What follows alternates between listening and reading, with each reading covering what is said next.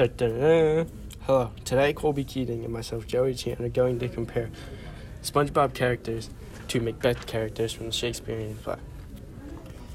The character traits that are demonstrated through the book Macbeth by Macbeth himself and Lady Macbeth are comparable to the traits seen in the childhood television show SpongeBob SquarePants. Two of the main characters, Mr. Krabs and Plankton, both show traits of being greedy, but Mr. Krabs by far is more greedy.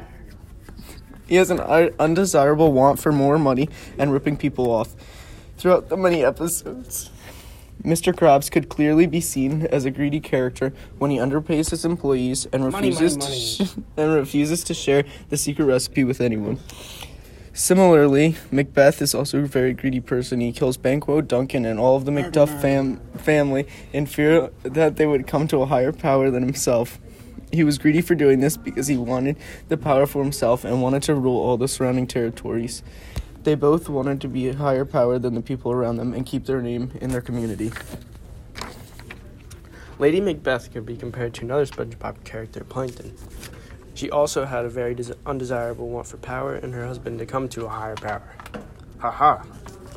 She would convince him to kill because she wanted Macbeth's name to rule.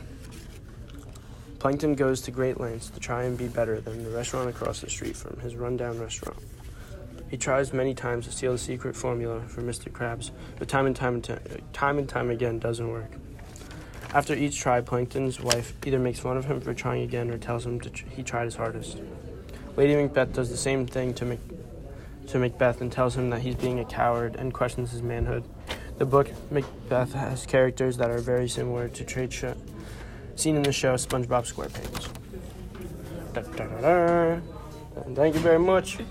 That concludes our podcast.